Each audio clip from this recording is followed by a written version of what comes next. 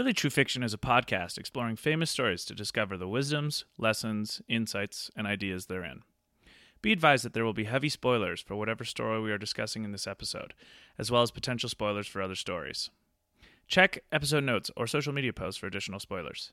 Please note that this podcast contains so many bad words and so many crude observations. If this is not your jam, please don't bring the toast.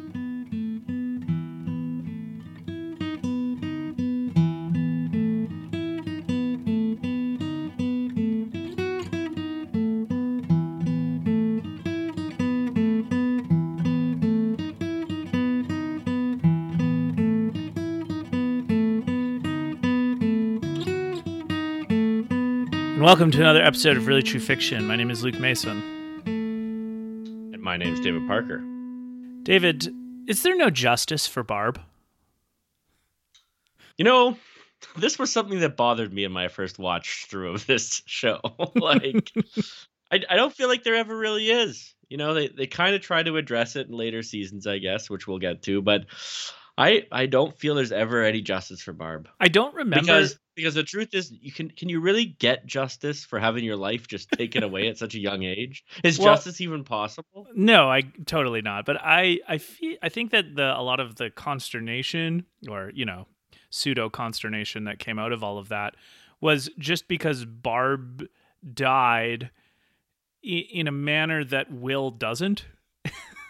Yeah, right? Somehow we get Will back, but we couldn't get Barb back. Like, she was the sacrificed character here, you know? Yeah, exactly. Like, now, obviously, from a narrative perspective, that you have to do that. You can't just kill Will off. It'd be too devastating for the audience. Sure. But, why is Barb the disposable character in this show? Well, there's a few other people who just get killed, and we don't ever get to see them again. It makes it kind of more question asking about the Upside Down and the nature of the Upside Down and the Demogorgon and what the Demogorgon wants, because does the Demogorgon, presumably the Demogorgon takes both of them to the Upside Down but chooses to kill Barb but not Will? Yeah, and also, I mean, what is the Demogorgon? We kind of learn about that later on. Mm-hmm. And then I think really anything. Additionally, the anger was around the fact that only Nancy seemed to care that Barb wasn't around. Yeah, everyone was like, "Oh, whatever." It was very much like it reminded me of Stephen King works, where one of the great motifs of Stephen King's works is that there's adults around who are useless and don't even pay attention to anything. True. It's almost a nod to that Halloween genre, which Stephen King captures so well. Yeah. So no justice for Barb, hey? Nope, none. It's sad, really. Yes. Maybe we should start a petition, justice for Barb. How would we help her? How do we help Barb? I think it would be more satirical than anything, but it could be enjoyable. I know, but okay, if we were going to rewrite this show, how do we write Barb's sudden end a little bit more dignified than she got out of it all? Maybe she's the one that kills the Demogorgon. Maybe right? She's the hero who saves the town or something. Why does it have to be 11? Or maybe she's not quite dead yet in the Upside Down, and she and Will somehow work together. Or she sacrifices herself to save Will. Yeah. They work together for a few episodes. Maybe we get some hints of that anyway, or at least some exposition from Will, and then Barb heroically saves Will at the end, or helps Joyce and Hopper find Will. And yeah, that would probably be a nobler end for her. I would agree. Yeah. R.I.P. Barb. Sorry. Sorry, we weren't on the writing team. Yeah, no, we would have given you a nobler end. Yes. So, thank you for joining us today for part 2 of our Stranger Things Season 1 escapade. In part 1, we talked about the 5 kids of the show, Will, Dustin, Lucas, Mike, and Eleven. We went into pretty, I think, decent character detail. One of the things I noticed from re-listening to that episode was how much of, obviously, I think Season 1 is the best season, but you start to attribute a lot of subsequent seasons into your memory of the first season. So a lot of season 2 and 3 is infected in my mind of how I perceive of the show as a I whole. know. And I'm in the same boat. It's a problem because we're supposed to be discussing. Next time we do something like this, we can't like watch ahead, right? Because then we end up in this horrible situation where the purity of our season watching experience is not being expressed. well, yeah, just like the little things, like how Lucas was a little bit less relational than I remember him being, or like how there's just more.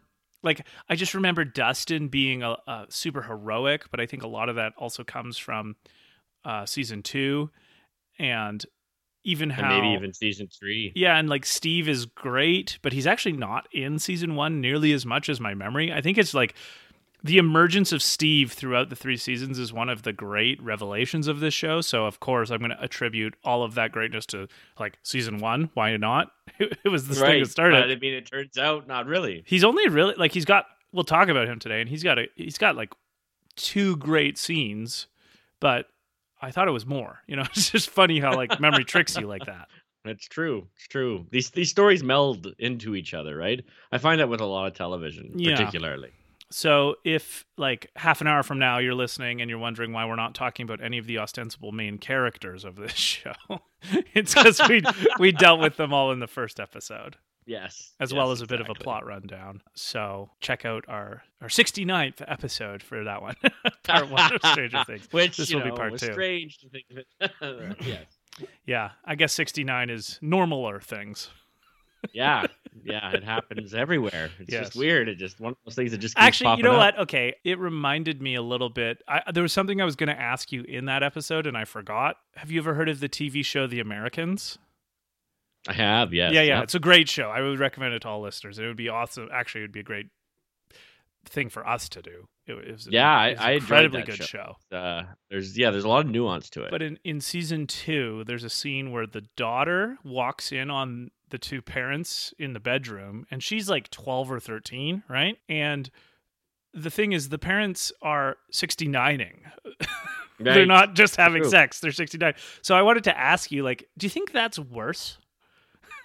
Like, do you think it's worse to walk in on a maybe not? I don't know. I don't think so. When you're in that position, I think it would just be any kind of involvement of your parents sexually would just be uncomfortable. I don't think for sure, but I mean, interested. Do you think there'd be a difference between just like vanilla missionary? No, I don't think so. I think it's just like universally a feeling of revulsion. I guess my impulse here is like, to me, there's about 4 or 5 kind of basic sex positions that are on the table in any given Congress. Right. Whereas 69ing is it almost feels like a little bit special, which means it feels like a little bit thought out and planned for. I don't know. so I feel like it might, as you, maybe not in the moment, but as you reflected on it further, you'd be like, oh my gosh, my parents were really like meticulous in what they wanted on this evening. It wasn't just like a random spur of the moment. I'm sure that happened. Yeah. Like, I haven't thought about it much, but now that you've brought it to mind, like... is it worse if your parents have this kind of like whole plan made out and maybe even like a role play or a fantasy all ready to go, and that's what you walk in on versus just like, hey, you ready? Yeah, let's go. Arguably, that probably would be worse. I mean, because it would be a little weirder, right? Yeah. Like, it would... One's pretty normal, but the other's, what's going on, guys? Yeah, listeners, please write in on your most to least favorite ways to walk in on your parents in a sexual manner. Oh, boy. Yeah. I want the ranking. I want the ranking. We have a really, really niche audience, so... Yeah, I wouldn't be surprised if some of them listen to us, though. I think we have a non-random selection, I imagine. No, it's true. It's true. So yeah, anyway, just wanted to thank everyone for listening. If you want to get in contact with us, you can send us an email at reallytruefiction@gmail.com. We're on Facebook. You can find us on Facebook and like us, and then you'll get notifications every time we release an episode. On that vein, if you subscribe to us on any of the podcasting apps that you use, you'll get a notification again. We try to do releases on Sundays, so that's when you'll know. We don't always make it, but usually that's my fault. It's not Luke's, so I apologize for that, guys. Well, I'm gonna get better. I promise. I'm reforming my ways. My procrastinating ways are over. I'm gonna keep a schedule now. Well, you know what? If you're going to be a procrastinator, I hope you get paid for it. Oh man, at least I do. At least I do. And if you get any value out of Really True Fiction, we'd really appreciate a rating and a review on Apple Podcasts or Apple Music. That's actually a really good way to help the algorithms and help the show grow. And actually, I noticed we got another review from the States, and they really liked our East of Eden episode. So that felt really good. Good. That's one of my favorites. Yeah, East of Eden is a personal favorite of both David and I. I was just talking about that last night. Tim Shell. It's still become a big part of my philosophy of life. Mm-hmm. I think my philosophy of life has developed a lot over doing this podcast with you, and that one particularly really has stood out as like a foundational piece, like the thou mayest, right? Yeah, exactly. It's so important. So it was cool to get like a shout out for an episode that I know. I mean, I think you and I like all of our episodes, but just ones that are really memorable to us. Even when we recorded East of Eden and editing it and releasing it, the whole time I was like, oh, this was really good. It was like 2 hours of us being on of a book we really liked. Yes. So yeah, that was cool. So thank you everyone, and we really appreciate all of it. And tell your friends if you like it, because we're recording this on a day where there are even more strict restrictions coming in from the government around COVID. So this feels like a good time to listen to podcasts. So part 2, I thought we could start with Joyce. Joyce is Will and Jonathan's mother, played by Winona Ryder in the show, which just tangentially, I thought this was a really cool... I always like when actors or actresses from when I was a kid kind of get a resurgence or a reincarnation to a different audience. What was she in when we were kids? Okay, so she was in lots of stuff, but this is going to be funny. The movie I remember her from the most, which is really dumb, but really was a really fun movie, was Mr. Deeds with Adam Sandler. Oh. She was the love interest in Mr. Deeds. Right. Man, I have... Yeah, and I know she was in lots of movies and lots of good movies, but she also had kind of like tabloid struggles with shoplifting. Well, she was caught shoplifting, right? Like she had the like kleptomania, I guess. Man, even movie stars, eh? Yeah. I guess I never think of that. So I think like she had a few tumultuous years in the press. So all that's to say, it's just kind of fun and nice to see someone get like a second wind in life and in their career. Man. And I think that's a big part of persistence, right? Being a persistent person is so important, which I guess is something that I admire about her. You confront your mistake, you work through it, and you keep going, and you get into one of the biggest shows in the world. Yeah, like, exactly. Let's not kid ourselves. Hundreds of millions of people have watched Stranger Things. Mm-hmm. And in a way that I feel like she is just like I guess every character is crucial to this show, but she is a linchpin especially this season. In regards to actually, I think she's the emotional undercurrent of this entire show, right? Her and Hopper, I guess, but actually, it's kind of a both and, I guess. But... Yeah. So nice job, Winona Ryder. But anyway, what would be your like opening thoughts on things that Joyce made you think of throughout this season? Well, I'm gonna maybe be a little bit controversial here. I thought she kind of like... It was her acting that really drew me in, because it was like she was a little bit off her rocker. Mm-hmm. Like this mother was a little bit nuts, like just a little bit crazy, not like really crazy, but a little bit. But her love for her kids is so pure and authentic, and she's working so hard to take care of them, and like she's kind of fraying at the edges because there's just so much work, right? But single mom. She just got to get through it, right? And so there's a little bit of craziness there, but it's a great, I guess in her personality, like, you can just notice it, but it even gets self-referential in later seasons. But I particularly in this season, like she's not giving up. Like she's an optimist to the end, right? No matter the evidence, she still believes. Well, it's appropriate that you talk about Winona Ryder's perseverance in her own in her career, because Exactly. Joyce's perseverance in this show essentially. It seems almost ludicrous if you thought about it rationally, right? I remember watching it being like, we know that he's maybe still alive, but like, if I encountered someone who told me that after they pulled the body out of the quarry, I don't think I would have kept believing, right? Mm-hmm.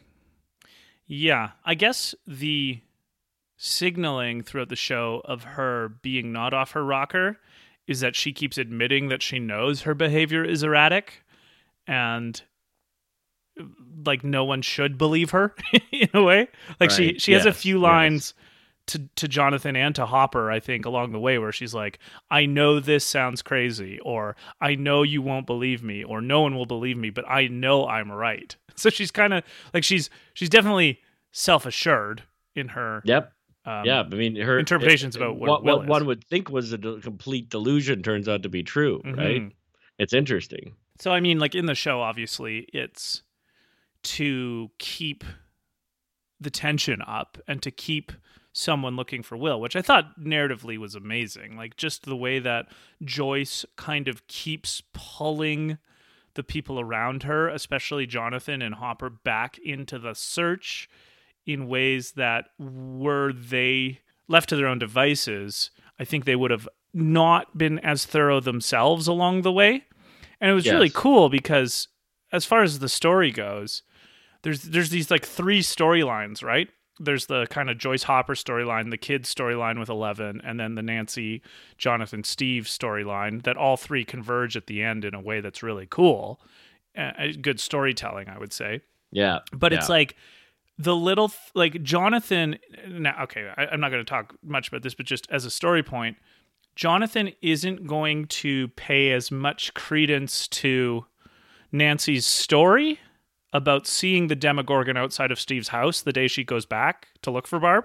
Right? You remember that part where Nancy goes back, gets like a glimpse of the Demogorgon, tells Jonathan about it. Jonathan isn't going to have the same kind of searching or like follow the clues mentality if Joyce hasn't already told Jonathan about this monster that she thinks is in the house. Right? Well, exactly. So, and he reacts like the audience is kind of reacting here, right? But without Joyce being able to tell Jonathan about this quote-unquote crazy thing that happened to her, he's not going to have the kind of ding in his brain when Nancy talks about it to connect those two data points as potentially related and then to follow it up with more clues. And it's like, that's how they kind of learn more about it, right? And as we've said in the last episode, I mean, this really is a detective story from three different perspectives. And so it kind of stems from Joyce's commitment to believing her own eyes and over believing everything else. And that's so much of a mother's love, right? Is just never giving up, right? And always loving and always caring for and always sacrificial, right? And more metaphorically, those little parts made me think a lot about like being able to believe your own eyes, essentially. Like, you know, Joyce sees the Demogorgon, so she is committed to believing that it exists, or sees the monster. She doesn't call it the Demogorgon, but sees the monster, is committed to thinking it's real, even though she knows it's crazy. And even though everyone else says she's probably crazy. And like at the level of metaphor, it's much more like on one end of the spectrum, it's like when people are gaslighting you and having the strength to stick to your guns. Yeah. Even though that there's something really compelling in what the person who's gaslighting you is saying.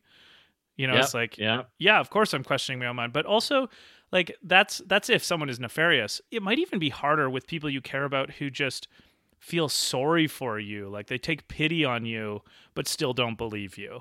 I know. You know? They still love you. They have nothing like against you, but they think you've gotten crazy. And Joyce is so beautifully representational of a person who sticks to her guns and sticks to her what she sees with her own eyes, as opposed to what everyone else is telling her is real or true or even like relevant or believable. And like this is a person of high conviction. Yeah. Like when they believe something, they believe it, and you know, they're not going to be easily swayed from that belief. I Mm-hmm. kind of think of it like long-term investing, right? Like you don't pay attention to the ups and downs of the market when you're long-term investing. You just say, I'm putting it in this and I'm holding it, right? And like if you've done that with Amazon, right, when we first heard about it, or Google or any of these companies, we'd all be wealthy, right? Mm. And there'd be a lot of people being like, oh, it's like Tesla. Oh, it can't possibly go higher. Like there's no way. They were saying that when it was like worth 500 billion less than it is now. Mm-hmm. Right? And so it's kind of a matter of faith, right? But it becomes kind of a foundational belief in something that can transform the world. Yeah, Like, and and I mean that as like that's the emotional underpinning of Stranger Things is Joyce's unwavering faith yeah. that Will's not dead. Well, it's also because, and this is a cool thing, she knows Will better than anyone, right? Like she knows his tendencies and his kind of personality quirks that she can, I mean, it's funny when you say it out loud, but she can intuit that it's him when it's the lights, right? Yeah. Like she can just sense his personality. Now, obviously, literally, this is kind of absurd, but I think that there's a really strong metaphor working here. It's like, Joyce knows her son so well. She knows a couple crazy things that she's seen with her own eyes. She pursues the, quote unquote, evidence of the lights and the Christmas lights where it's leading, even though it might seem silly at first. Again, this is all at the level of metaphor, but like a lot of things that we take for granted now as just kind of basic in the world were followed by people who at first were called silly for thinking that it was possible, right? Like even take... It's true. I don't know, flying, like flight. Yeah, I was thinking that, like, or electricity. Yeah. Like all of these things that are just kind of basic, or the internet, every day taken for granted. Now, someone at some point had to step out into the chaotic unknown with just kind of like following the evidence as they best could, and doing experiments and stuff like that, right? I think it's Clarke's first law, but I might have this wrong, which says that anything sufficiently advanced technologically is indistinguishable from magic. And how could that not be true? Right now, you and I are communicating over 4,000 kilometers instantaneously through sound waves that have gone through a microphone, been digitized, and coming out the other way through speakers. Like all of this is magic, but we don't think of it as magic because it's technology. And I think sometimes we become so convinced that reality is like this scientific idea of laws and like the universe is unchangeable, but like we lose sight of how creative humans can be, and not only that, what we've already created. And I think that in my mind, if Stranger Things is about anything, and this is probably like projecting my own worldview onto it, but why not, right? It's our podcast. I think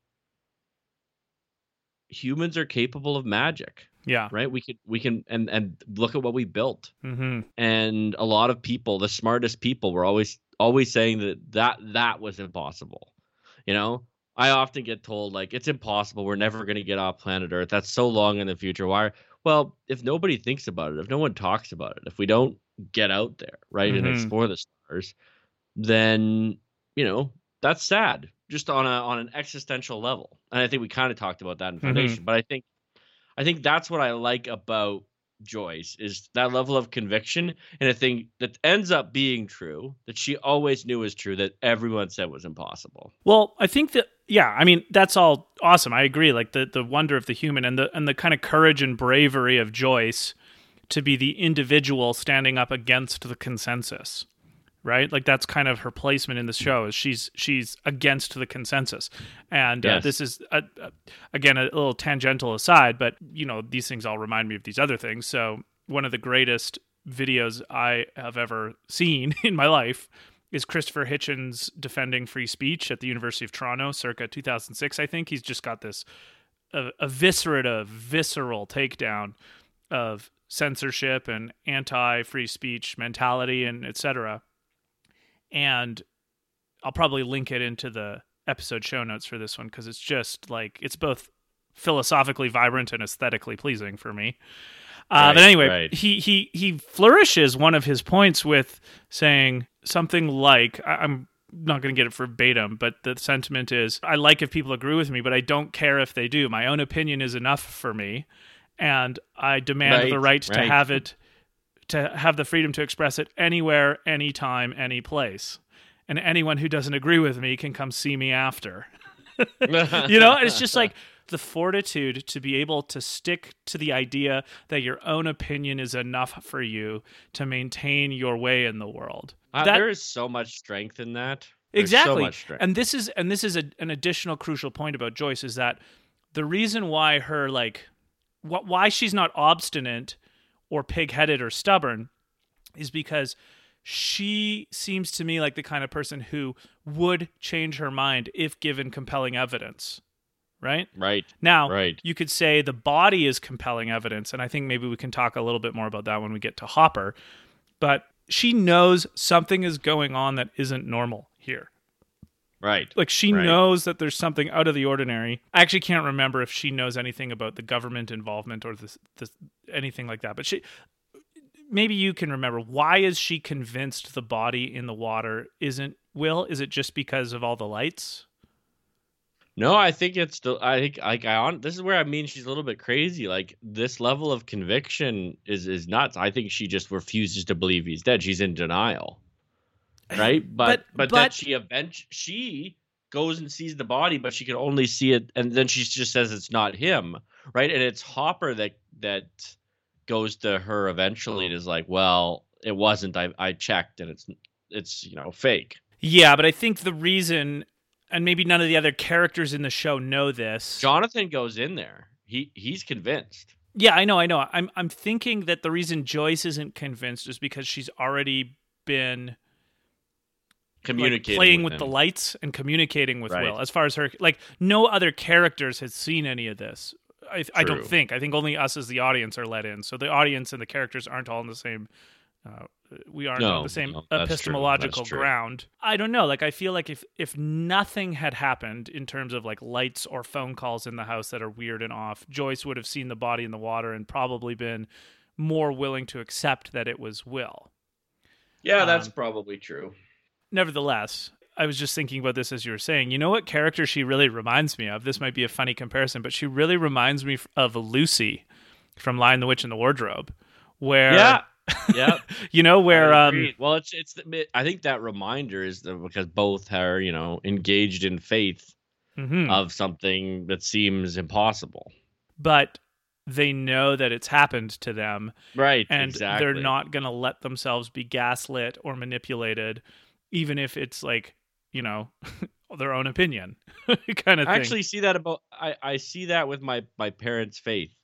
Actually, I would say it's something I admire about it is they would say they've had an experience with God, right? Yeah. And they don't care what I say, right? It doesn't matter anymore, and it's not because of some argument or or they were convinced by like a series of principles or anything like that. They're like, this is a literal experience that I've had, and you can't convince me otherwise. And like, my experience, I'll say, is different, but it is interesting to me, right? That level of conviction is admirable, I think. I agree. So it was just kind of fun to see. Yeah, she's in one sense, she's kind of the engine of the show.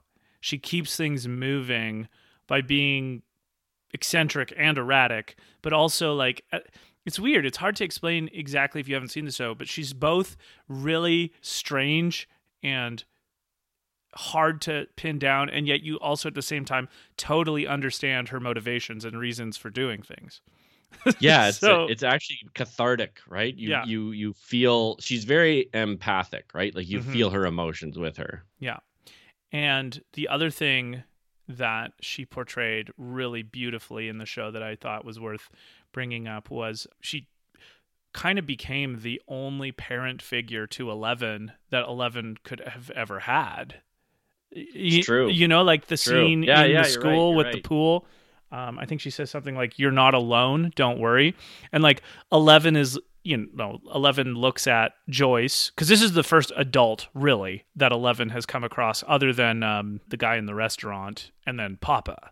So she was maybe on the way with that with the guy, I can't remember his name, but the guy in the restaurant. But then Joyce like shows her some physical affection and says, "Look, you're not alone. We're here with you." And you can just tell by the way that Eleven is looking at Joyce that this is the first time she's ever experienced anything coming close to just parental love and affection and comfort.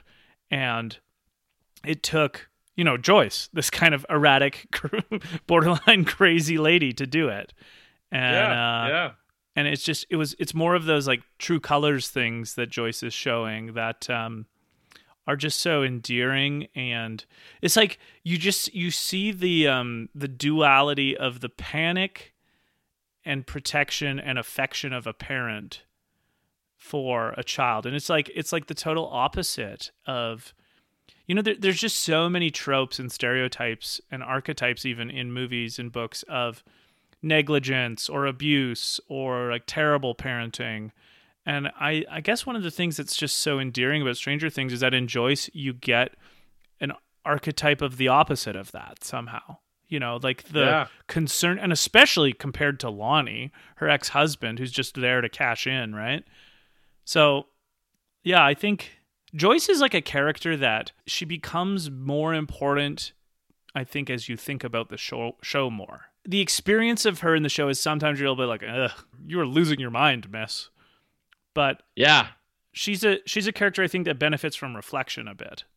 No, but I mean, also you feel some pretty visceral feelings when you're engaging with the character throughout the show as well. I think just very primal, even like a mother's love for their child, like sadness, fear, anxiety. There's a lot of that plays into her too, right? Yeah, exactly. Anyway, moving into Hopper, I would just lead off with him saying that maybe better than any show or TV or movie I've ever seen, he exemplifies this aspect that I adore in characters, and it's the pull to the facts and the truth of something, even when it goes against his own interest for its own sake, and then also just because he knows that there's some sort of like abuse or cover-up happening, So his arc of being just this kind of nasty, unpleasant person who just can't let go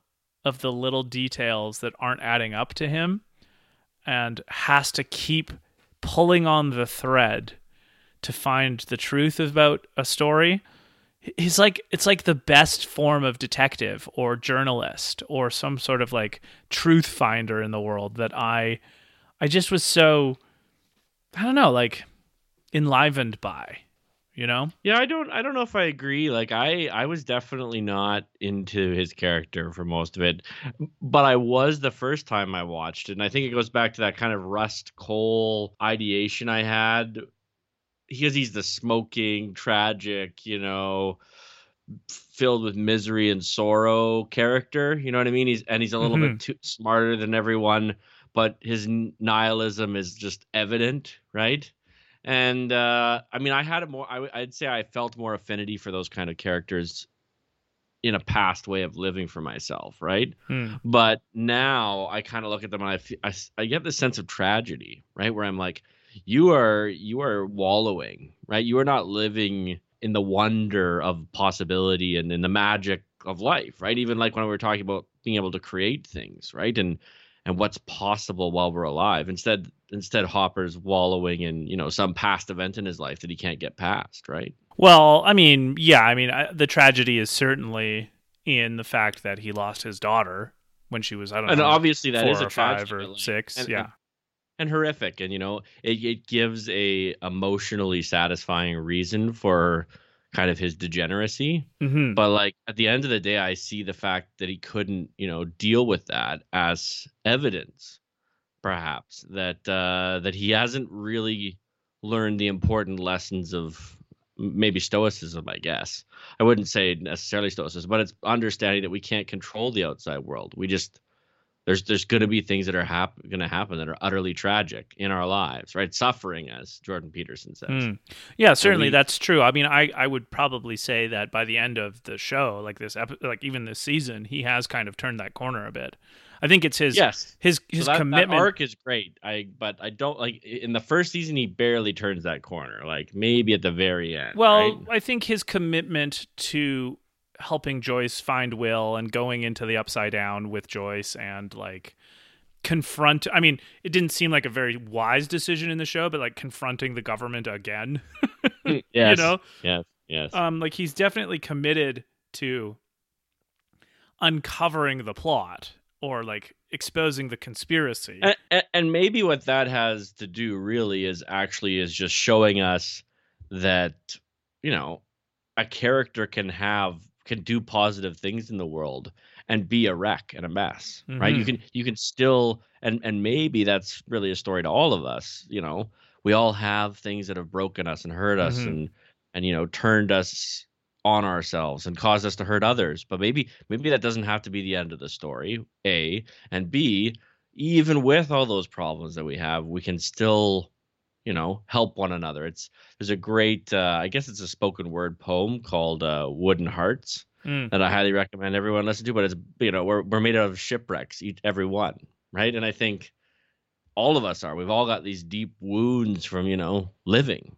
Like people we love died, or you know, or things didn't maybe turned out. There's a great quote by Annie Dillard, like, so many people, their lives didn't turn out the way they'd hoped. And, you know, that doesn't take away their dignity, but their grief is enormous, right? Yeah, that's a good highlighting of like, maybe, I guess maybe if I were going to rephrase it, it's like there's like a dualism going on in Hopper's life where he is in the one sense, he's this kind of tragic, you know, morose and like in some sense justifiably morose, but also like not moving on with his life, or not even like not that I'm saying you'd want to forget something like your daughter dying, but just not taking her memory to move forward to try and do something else good in the world, you know? So like there's that kind of like funk he's in, which translates into a lot of his like sarcasm and put downs.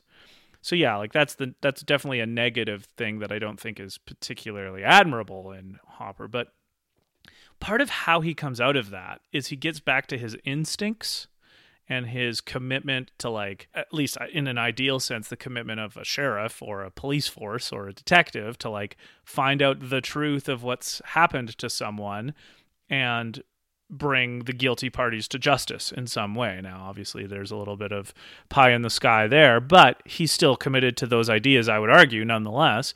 And right. And it's done in an artistic way when with his lines. I love this line. He says, yeah, I think it's in the second episode, "Bike like this, a Cadillac to these kids. He would have walked it home." So it's like there's that early scene where he and his deputy find Will's bike by the side of the road, and the deputy is like a little bit oblivious to like what the implications of this might be. But like, this goes back to a thing we've talked about a lot: observation. Exactly. Right? He's a very observant person. He's a man not totally consumed by his own internal world. He's out there looking around what's going on, right? Yeah. And I mean, like, this could be a literal version of that David Foster Wallace being conscious versus unconscious.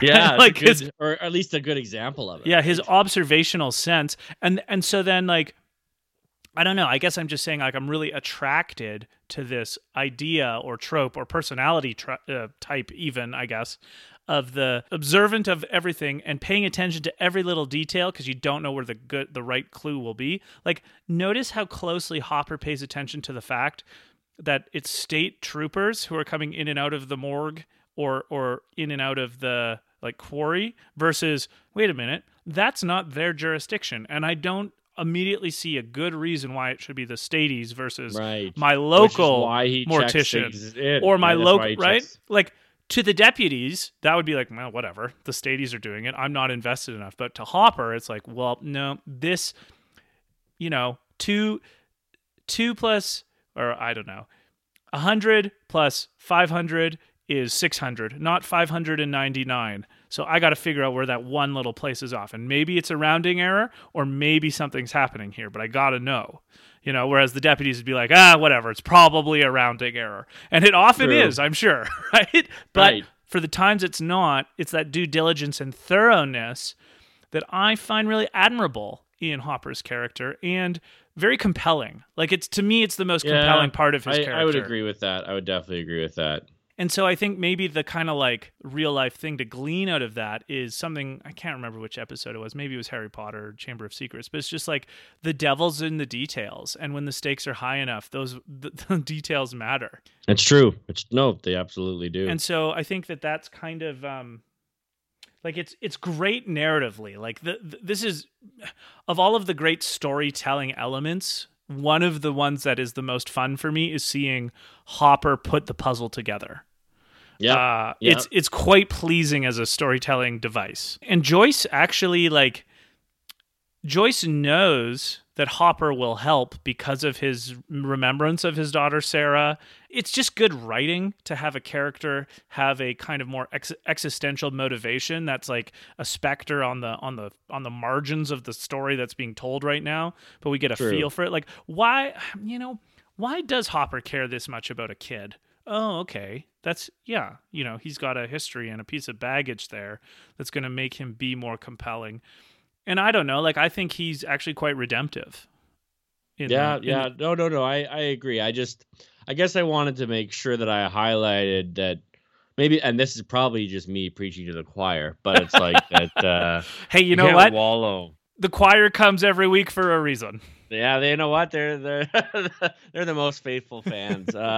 Yeah, that if something's happened to you in your life, that has really hit you and just left you reeling, like, let me encourage you that getting out of that is, no matter what, maybe you don't feel like you're, honoring that pain, but there is more to life. There's life after death kind of thing. And I think that's the kind of interesting story that religion tells us a metaphor, that maybe is meant as a metaphor, but we take it as reality. But, there's life after the pain of loss. Yes. Yeah. No, absolutely. All of the best parts of the afterlife components of religion are then the before life components. Yes. Yeah. Life. Well, yeah.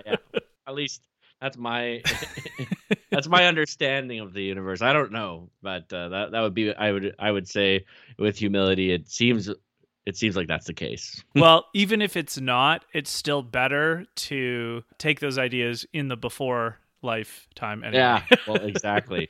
For the purposes of securing the aftertime, right? If that should be the case, right? Well, or at least enjoying better versions of this life. Right, exactly. The only other thing I would want to point out about Hopper, and it's a more of a psychological point, and it's not unique to Hopper in this show, like in the totality of culture, but you'll notice how he kind of blinds himself by getting into a narrative, like in True Detective. He walks far down the path of L is Will, right?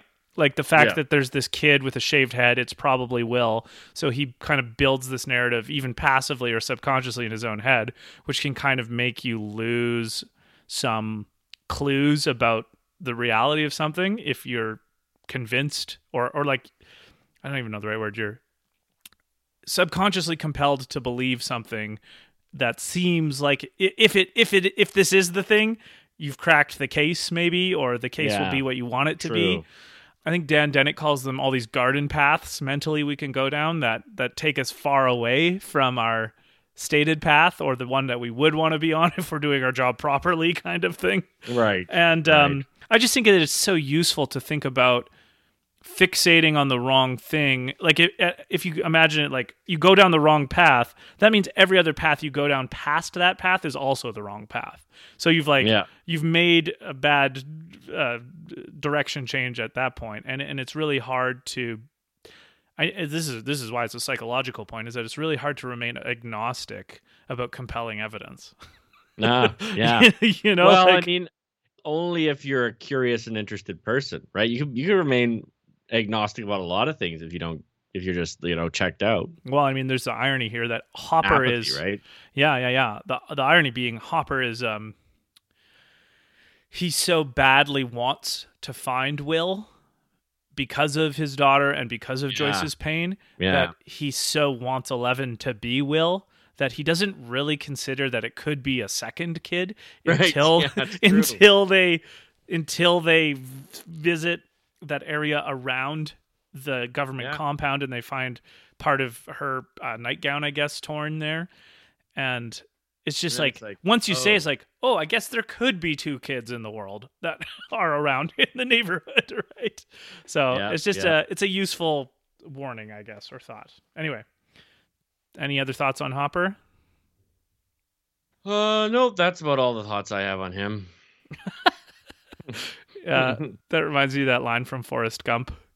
Which one? Well, do you remember the scene in Forrest Gump where he's back from Vietnam and there's like this massive protest of the war at Vietnam going off? That's all that I have to say about that. Yeah, and they pull out like some general or some army person pulls out all Yes. of the electrical cords so no one can hear him. And then when they play Yeah. music, and that's all I gotta say about that. Say about that. I think next we should give our thoughts on Nancy. Oh man, I really enjoyed what I enjoyed is kind of, and this is what I enjoy most about great storytelling, is when you're engaged in a truly great story, you can kind of feel like you're in the character's skin, right? And I felt this really good storytelling tells you what it feels like to be someone else.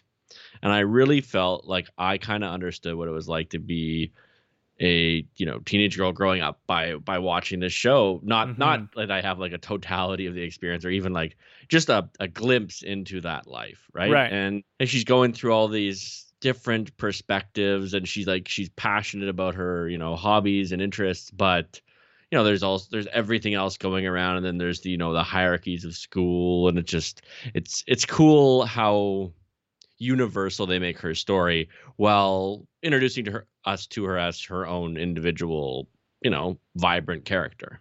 Mm-hmm. And then how they extend what we think about her with her concern about Barb and her almost past the point of like her care for Jonathan, even after he's been a bit of a creep, is admirable again. And yet all of this in a teenage girl who is like a little bit confused about what she wants, but then kind of sure about what she wants. Well, and then at the end we're like, oh, and she just picked Steve, right? And we're like, oh, that's an interesting, okay, yeah, right. Not that we're not upset about it, but it's interesting, right? Now, by the by, again, just before I dig in a little bit deeper with Nancy, is that on my other podcast that I do with Billy and Alex, we recently did the film A Nightmare on Elm Street, which is from 1984. So, and this season of Stranger Things set in 1983. It's like almost the same year. Right, and true. Obviously, Stranger Things is such an 80s, set in the 80s and such an 80s inspired.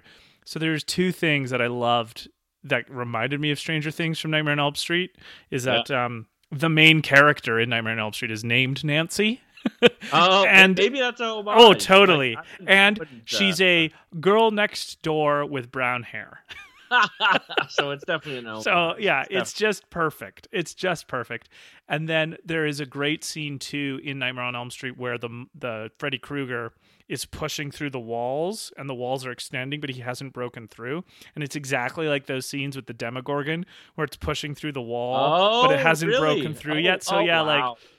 I've been told that there's that film lovers love Stranger Things. Oh, because totally. There's a lot of self-reference. Oh yeah, and so I would recommend to any listeners who haven't seen Nightmare on Elm Street, it's definitely worth a watch. It's a very fun movie. It's not scary, and it's not even really a good movie, I wouldn't say, but it's just worth a watch.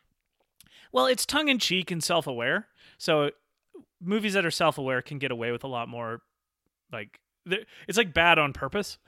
Right. So it's fine. And the music is really cool and enjoyable. Yeah. But also just like, I loved that. I love that the main character is named Nancy and there's that scene with like the pushing on the wall. Cause you can just tell both of those things so inspired this element of Stranger Things, the universe, which is really cool. But anyway, Nancy just seems to me like such a good soul.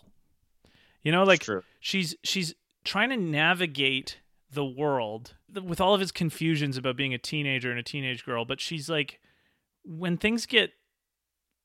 she's like a pretty good person around when things get into crisis mode. Yeah, she is. I mean, like her marksmanship. I liked that little. The fact that she's really good with a gun is just. She's a very practically useful person. And with the good head on her shoulders, she, how would I even say this? Like, she seems, at least of all of the teenagers, and probably the kids, because the kids don't really think like this, she showed to me the best ability to triage problems.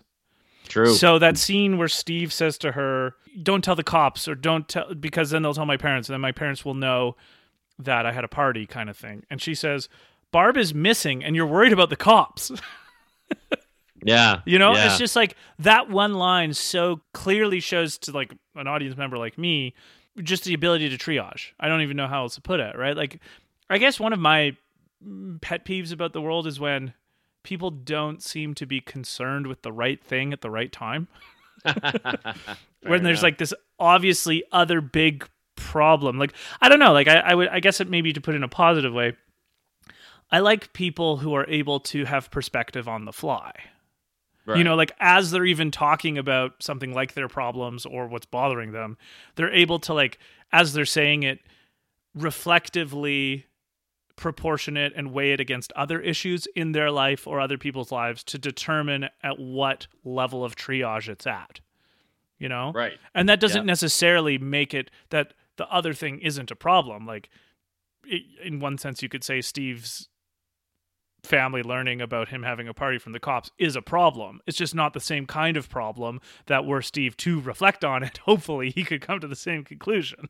Right. You know, as right. opposed to Barb True. is missing. Like, if you compare Barb is missing to cops are going to find out you had a party at your house, like, it's a no-brainer.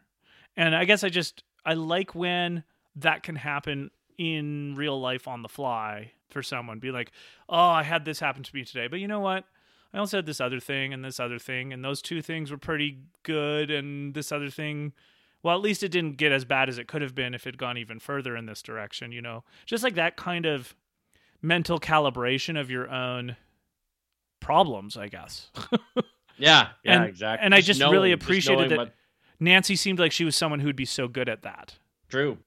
You know? So that was probably my favorite observation about her, other than, of course, she's like quite kind and sweet and like experiencing the world for the first time in a lot of different ways, and just like kind of remembering, obviously I wasn't never a teenage girl either, but just remembering the joy of experiencing some great things about life for the first time as you become, because obviously your teenage years, and especially like 16, 17, 18, so much of your life changes and you get so much more grown up in a way, you know? Yep.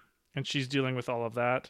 And just like her palpable frustration when no one believes her. Yes. And you feel it. You do feel it. Mm-hmm.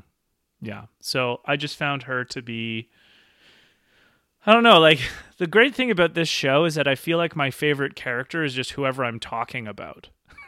You know, like, you definitely seem to oscillate there. Well, it's like when people ask me, well, what's your favorite Jimmy World song? Well, it's often the one I'm listening to. That's a great line. I like that one. So yeah, I don't know. And I mean, I in part one, we talked about how I think probably the genius of Stranger Things is that it manages to both be a good story and a good mystery and a good character drama and character sketch as well. Like, so many shows can't do both. Mm-hmm. And so, like, the fact that we're so sucked in and compelled by Nancy's combination of strength and innocence and triaging and reflectiveness, but also like confusion, but then strength when there is a crisis again. I don't know. It's just something so cool about her that and it obviously grows. I do find her to be one of my favorite characters. I agree. Like, her and Dustin were probably the two characters that I most enjoyed watching. Yeah, definitely. All right. What were your thoughts on Jonathan? I don't really like Jonathan. Okay. He's just kind of weak and annoying, and right. I never really liked him. Like, and he's also like kind of like the weird kid who thinks being brooding is interesting, and it's like, yeah, not that there's anything wrong with, you know, any of his interests or anything, but like, come on, life is too short to like feel like you're not cool enough to hang out with other people. Everyone's got a story, right? Everyone's interesting in their own little way. Do you know what I mean? Like, I get the incel vibe from him. Okay. Yeah. I don't think he is an incel, but I get that vibe, right? And I'm like, stop, separating yourself from people and just, live. Yeah, I mean, I think the thing that would separate him out from that is I don't think he's quite angry enough to be an incel. Right. Or like not kind of like angry enough at the world. Like he's definitely shy and a bit of a recluse and unconfident and not sure in himself, but he just doesn't seem to effuse the anger and hatred that I assume comes out of true incels. No, I mean, I'm being too hard on him, but he's just he's definitely my least favorite character. Yeah, no, and I think that that's obviously quite intentional. Is that it makes sense why there needs for good storytelling there needs to be tension between there needs to be personal tension between Jonathan and then like Nancy and Steve, because that tension is so perfect for them to actually be able to then also have these evidence and clues fall into their laps that they need to work together for, right? So we have this like they need to work together and they have this tension.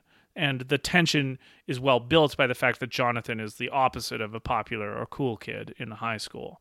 So I don't know. I mean, I feel like Jonathan's premise as a character is almost as simple as like it's what the story needed. Well, I'm going to be honest. Maybe part of why I don't like him is because maybe I feel like I kind of was him when I was younger. Like one of the things I guess maybe many of the listeners don't know is I have no sense of smell. So I wasn't the most hygienic teenager, I guess you could say. Because I didn't really care because I couldn't smell. But realizing that was really an affront to other people, but it was like just a disability that I had. But I feel like he didn't have that disability, and yet he's just kind of greasy, and he always looks just a little bit off, like kind of pale, and he doesn't look healthy. Yeah, he does look a little sickly all the time, like, doesn't I'm he? Like, go for a walk, maybe play some sports, buddy. Like, don't just sit there with the mercury in your pictures. Like, there's more to life, right? Yeah, but I mean, those pictures help them solve the case. No, I'm not. I mean, I'm not saying it wasn't good for. Well, I will say I don't think, David, you ever were caught taking pictures, taking candid camera pictures of girls changing. No, I never did that. That is true. I think his negative sides are quite, high school based, but I love that scene with him and Will in the flashback where he is showing Will the song by The Clash. At one level, he's just trying to show Will good music, but it's also like you can hear in the background that Joyce and Lonnie are fighting. And it's like kind of like Jonathan's way of protecting Will or like distracting Will from the fact that they're fighting. And it just seemed like a really, like he does seem like a very wonderful brother, I guess. And trying to take care of Will. He is a very good brother, and I think he is in that particular relationship kind of like amplifying, I think, one of the most noble things that a human can ever do, which is overcoming the suffering of your own life and showing love to another anyway. Mm-hmm. Like not allowing that suffering to cloud you. Yeah, that's a really good point. I like that. And I mean, the real contentious part of the season with Jonathan is the fact that he didn't go to Steve's house to take pictures of everyone. He just kind of ended up there because he was looking for Will, I guess. But then he took pictures, which is creepy, obviously, and illegal, I imagine. Yeah. But his line, you capture the right moment and it says more. You find people's real selves. Like there's something interesting there in his... Oh, I feel like that's just like one of those memes, like a thing that a person says to seem deep. You know what I mean? Sure, yeah, no, I get it. Well, I'm trying to find the deep version of it, which is more like fair enough. Something more like to the extent that any given person is intentionally or consciously trying to craft an image of themselves, it often can fall short of what the image they present of themselves when they're not trying. True. And so like when their guard is down, I guess I like the idea of consciously trying to live in such a way that there is as small dissonance between when you are guard is up and when your guard is down. Right. True. Or like the cliche or trite expressions is what you see is what you get. I've phrased it something like, I like to pride myself in the fact that people know what they're getting out of me forever after 15 minutes. Yeah. You know, like that kind of thing. Again, yeah, Jonathan is giving the high school deepity, you know, you capture people's real selves. But, you know, I think that there is something to be said for it. Well, yeah, like you'd think about like wildlife photography. It's really cool to see animals just in their habitat, you know. Oh yeah, photography captures. Oh, I completely agree with that. Yeah, you can. Capturing a moment with photography can be a beautiful thing, and you know, maybe I'm not a photographer myself, but I'm a big, I would say a fan. There's a subreddit called Earth Porn that I visit every day. Yeah. It's just beautiful pictures of the natural world. I love it. It's one of my favorite places on the internet. So yeah, I guess I see what you're saying. I mean, I'll retract my humans just being the most fascinating animal. Yeah, there you go. You know, I'll take it back. Catching humans in their natural habitats is like maybe he's got some artistic talent yet. Maybe. I won't. I'll take it back. Well, I mean, like again, it's just kind of how you see it, like how it impresses itself on you. Because true. Yeah, one level, Jonathan, you could easily interpret him as just a creep and a incel adjacent fuck up, or you could see him, I think, just as plausibly as like a tender creative soul who doesn't have very good social skills and is trying to figure out his place in the world, you know. And often it just can come down to getting to know someone over time and really seeing what their intentions are, you know. And, yeah. And I think that's what I mean, this is another point about Nancy, but that's like one of the things I really liked about Nancy is that she's kind of able to see through all of the bad things about Jonathan to maybe some good things. And obviously they have a connection in that their brothers are friends. Yeah. And so then that just leaves us with Steve, who again, as I mentioned earlier in this episode, he, in my memory, held a bigger amount of screen time even than he does in season 1. He doesn't even have kind of a character arc in this one, more of like character biopics, like minor little, you know, appearances. He's more of a side character. He definitely is, but I would say, you know, obviously he's a stereotype, he's a jerk. But it's interesting that because they set him up as a stereotype, as like the guy who will just say anything to the girl to get laid, and he does that, but then he's not an asshole to her about it. And he doesn't. I think that's one of my favorite things about Stranger Things is that people are nuanced, right? Yeah. They're real characters. They have good and bad aspects. Like we were just talking about Jonathan, and Steve is, you know, kind of your typical high school prick, but he's also a real person who has real emotions and is going through, like, it's not a stereotype. That's what I love about it. Mm-hmm. None of the characters in this show are stereotypes. But they're set up to be. I guess the young kids are a little bit stereotypical in certain ways, but like in other ways, we're being introduced to the nuance of people who play Dungeons and Dragons, let's say. Yeah, no, I agree. And so, yeah, it's like Steve is set up as the just jock stereotype, you know, idiot, meathead who kind of realizes that he's got bad friends and he needs to blame them for his problems, not Nancy.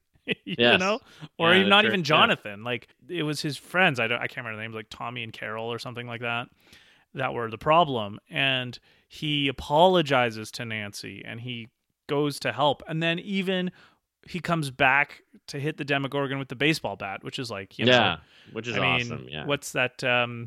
It's like any movie, I guess. It's like Han Solo returning to save Luke in the trench run. It's true. It's him coming back. And he just rocks a great Christmas sweater at the end of the show as well. So, true, I mean, it's interesting that my memory placed him more like through season 2 and 3, where he really grows and becomes a more main character. But I was happy with his arc in season 1. I really liked how it wasn't a total stereotype. All right. So then I just wanted to do some bullet point notes on things in the show itself and see if they resonate with you. So the intro credits and music in this show are some of the fucking best I've ever heard in my life. Everyone likes them. It right? gets into your soul. They somehow grasp. It's almost like you're gonna laugh when I say this, but Doctor Who.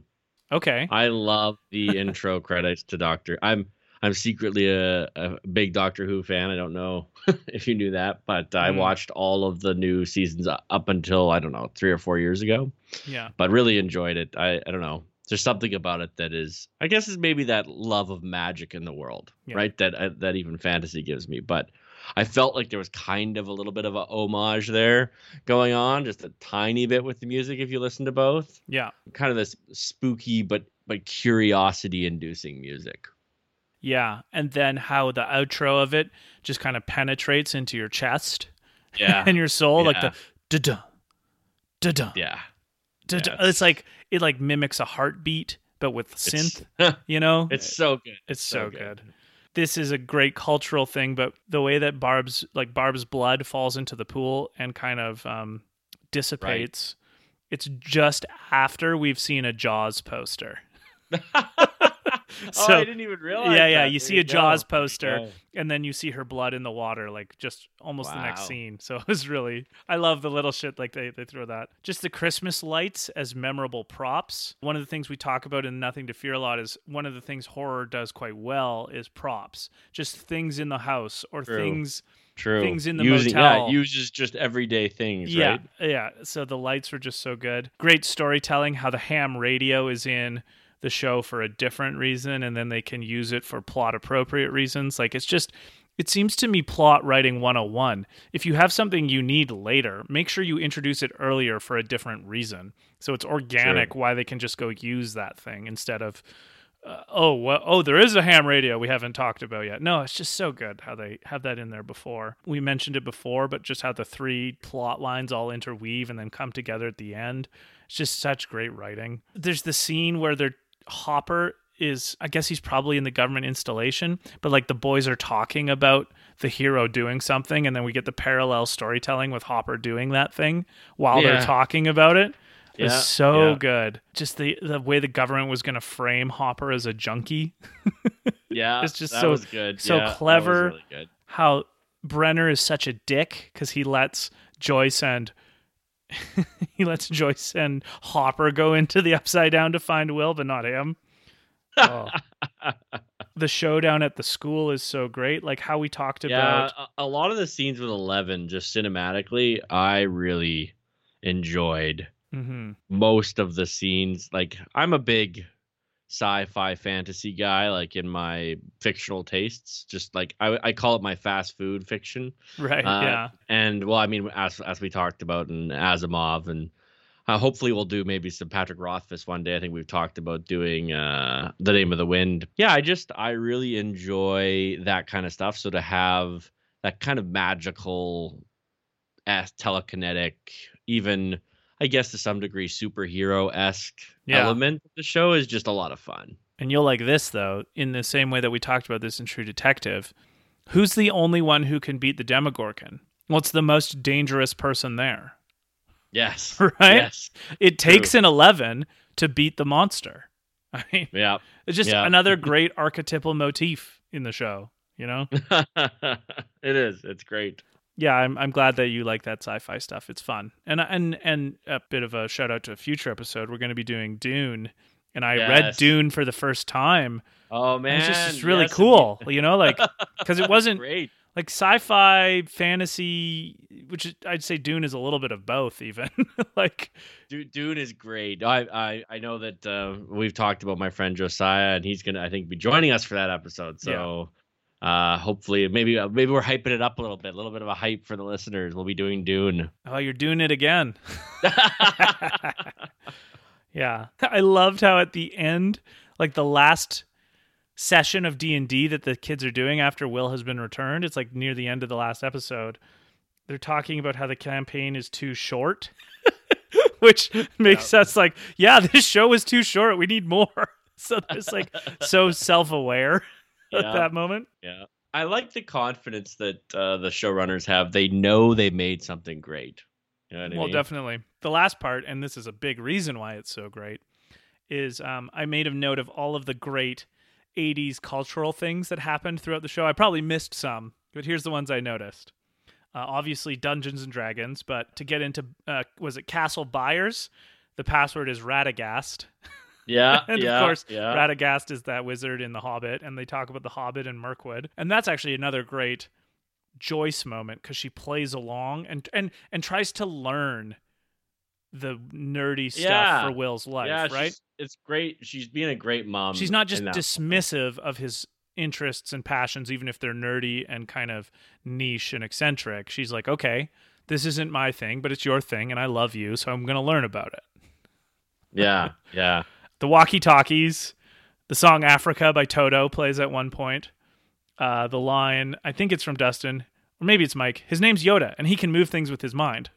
When Eleven has the Yoda action figure. The song I Melt With You by Modern English is playing at Steve's party, and I love that song. So it was just and a band I love called Sugar Cult did a great, they did a great cover, a punk cover of it. So that was cool. The Flashlights, the song by, I think it's Foreigner, I've been waiting for a girl like you. I've been waiting for a girl like you. It wouldn't be a really true fiction podcast if we weren't talking about the music. Exactly. There's a huge Millennium Falcon in the show. Yes. Right? I just bought a Millennium Falcon from my nephew, and he doesn't listen to the podcast, so I can say that. Well, I sure hope he doesn't. That's going to be his Christmas present, because I don't get to see him because of this crazy COVID stuff. Yeah. There's a line, I think by one of the teachers or someone, who says, you'd be in detention on Saturday, which is like a pre-wink to Breakfast Club. Yeah. You know? Yeah. Because even though Breakfast Club in the chronology happened after Stranger Things, season 1, obviously being made in 2016, everyone who made Stranger Things knows everyone would get that reference to Breakfast Club. I can't remember if it's a full song or it's a motif of David Bowie's Heroes during the quarry scene when they're discovering Will's body. But it's really beautiful and haunting. It's the soundtrack is. I mean, I think everyone who loves Stranger Things loves the soundtrack. Mm-hmm. There are 2 posters in, I guess probably, I think one of them's in Mike's house and one of them's in Jonathan's room, of movies that I did on Nothing to Fear, Evil Dead and The Thing. And The Thing is a great movie, and Evil Dead also exists. Yeah. In case you can't read between the lines, I think Evil Dead is such a shitty movie. I think it's so bad. But The Thing is so good. So it makes up for what you're laying down. Sunglasses at Night by Corey Hart is playing on the radio at some point, I think. Someone asks, you guys read Stephen King? Which is such a great. Elle's Love of the Egos. And the last one is Mr. Clark, their AV club teacher. I love Mr. Clark. Yeah, he does a great job. I guess Dustin calls him to ask about something. I can't remember even. He's watching Invasion of the Body Snatchers. So just, those were all of the culturally rich things that I noticed of the 80s in the show. I'm sure there were more, but just, I think we talked a lot about it in The Office, how just cultural references and something about the 80s especially just feels so connecting. Like it's such a connecting thing, how that scene at Steve's at the party is just made better by the fact that that song is on in the background. Right. You know? It's just this little extra glue to keep people hooked because, you know, music and movies and food of an era, even like Egos, it's just little shit like this that makes people feel connected to other people and to other things. You know? No, it's true. So I wanted to point all of those out. And, you know, even though you and I didn't experience the 80s, we were both born at the end of them. Yeah, we are children of the 80s. We're you know, babies. Infants of the 80s. Yeah, babies of the 80s. Which I believe, as another cultural reference, is a song by the band Something Corporate, or at least Andrew McMahon at some point. Babies of the 80s? Babies of the 80s, yeah. Oh, there we go. I like that. So, yeah, I mean, what are your closing thoughts on season 1 of Stranger Things? Just, you know, guys, it is a pleasure to live in the golden age of cinema. I don't think we appreciate that enough, how great we have it when it comes to television. Yeah. And the number of incredible shows that we've been gifted by the artists of our age. I think, you know, there's a lot of complaining that happens by some people about, you know, nothing's good anymore and everything's awful, but like we are in the golden age of television, and it's a pleasure. It's definitely a pleasure to behold. Yeah, I mean, I guess I would just say this show is equally charming and existential somehow. Which is which is so well done. Like it asks the hard questions about parenting, about loss, about addiction. It asks all those questions, but it does it in this fantastical, curiosity-filled adventure story. And it's so intelligent that the nucleus of this show is the kids, because the kids mix the best versions of humor and friendship and sincerity and confusion even all together to unbelievable effect, Like, I don't know. I'd really have to think hard if there's any other show that is equally this good as a mystery and as a character sketch and character relationships to each other. Like I'm rewatching, just by the by, I'm rewatching Lost because all the seasons are on Amazon. Wow. And I actually like Lost. I'm controversial opinion of the day. I think Lost is on balance a really good show.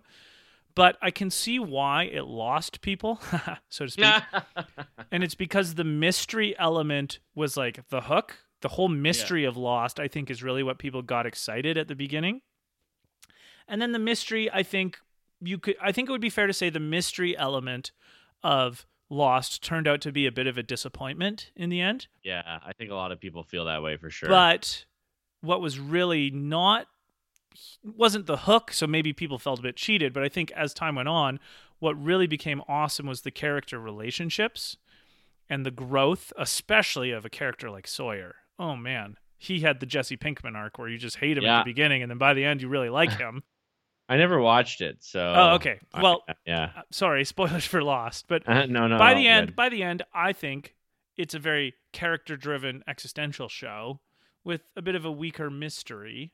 And I think Stranger Things managed to keep... Well, we don't know, because Season 4 hasn't come out yet. We don't know the total resolution of the show. But Season 1, anyway, it's both so good. Both the mystery and the relationship and characters are so awesome. And I think that...